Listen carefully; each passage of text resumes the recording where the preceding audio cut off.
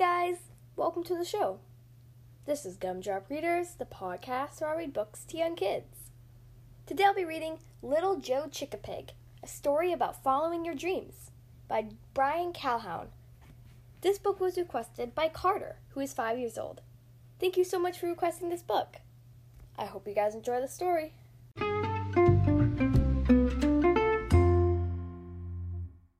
Okay, here we are on page 1. Chickapig, an animal hybrid that is half chicken and half pig. Little Joe Chickapig lived on a farm full of chickapigs and chickapig charm. For little Joe Chickapig, still just a boy, the farm full of chickapigs brought him no joy. He dreamed of new places beyond the fields, sailing vast oceans with swords and with shields. He hoped he'd find courage to follow his heart, but how could he do it?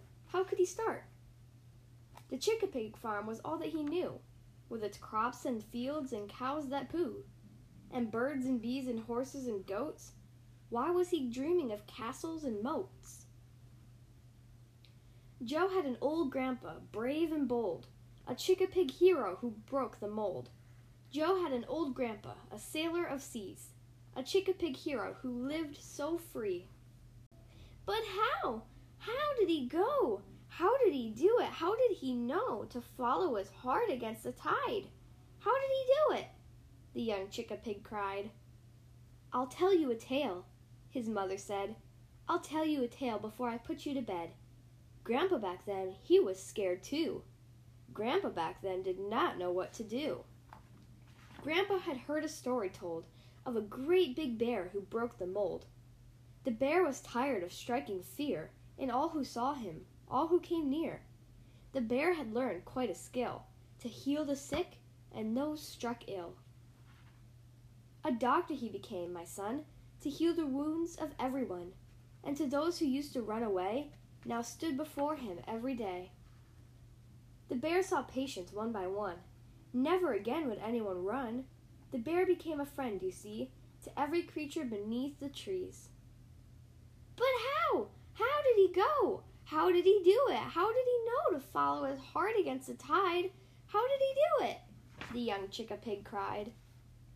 The bear found the courage from the strangest place. He'd heard of a mouse who went to space.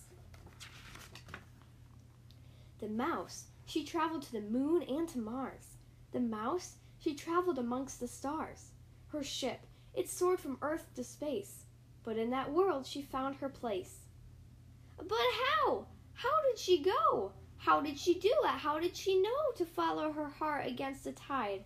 How did she do it? The young chickapig cried. The mouse, she'd heard a story told of a fierce young dragon, brave and bold. The dragon was known across the land. She gave up her kingdom to join a band. She sang her songs and strummed her guitar. Her music was heard by both near and far. But how? How did she go? How did she do it? How did she know to follow her heart against the tide? How did she do it? The young chickapig cried. There was a warrior from that land, back before the dragon's band. He was a chickapig just like you, filled with wonder and feeling blue, tired of shields and swords to wield. He laid down his weapons and planted a field. The chickapig farm became all that he knew, with its crops and fields and cows that pooed, and birds and bees and horses and goats. He'd never thought of castles and moats. Now, Joe, my child, I hope you will see, follow your dreams whatever they be, and one day in the future when you are old, your very own story might be told. The end.